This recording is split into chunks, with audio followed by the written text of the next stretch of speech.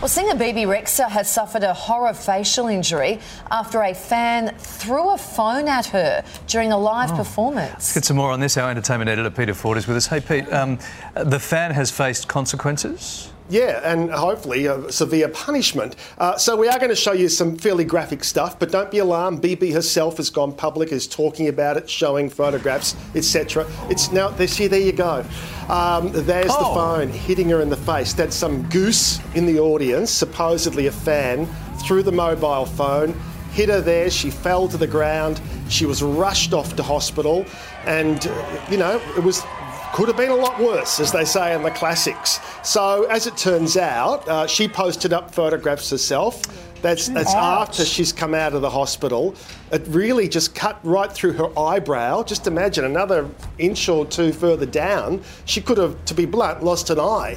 So that man in the audience was subsequently arrested, and there's the vision of the bloke. They single him out, they find him, and off he goes, ejected from the building, and obviously then arrested, and it's a felony assault. So in a couple of hours from now, that man is due to appear in court. But it does really remind you of dangers that exist in these situations for live performers. And it's one thing to say, we have to ban mobile phones, do weapons searches before people go in. But also it could be something as simple as, you might recall last year, Harry Styles was on stage in Los Angeles and somebody threw a bunch of Skittles, which are like Smarties. One of them hit him in the eye. So the dangers are real. And that's why we have to ensure that, people who are found to be guilty of doing these stupid things, they're just trying to get attention. They have to be punished accordingly. Pete, one of Victoria's largest film projects has had to be scrapped. Yeah, this is really bad news, just emerging this morning. This is, they say, one of, if not the biggest production ever to be shot in Australia for Apple TV. It's called Metropolis. It's based on a 1927 silent movie, Fritz Lang movie. Interesting backstory to that movie. But anyway, they're going to make it an 8-part series, 700 cast and crew employed, just about to start work on this show. And yesterday they got told the job's off. Now, apart from the 700 people who are going to be involved, thousands of other people indirectly benefiting. $188 million was going to be pumped into the economy in Victoria by way of this show shooting here. And it's off because of rising costs. No one can deny that. But also they're saying because of the writers' strike in America.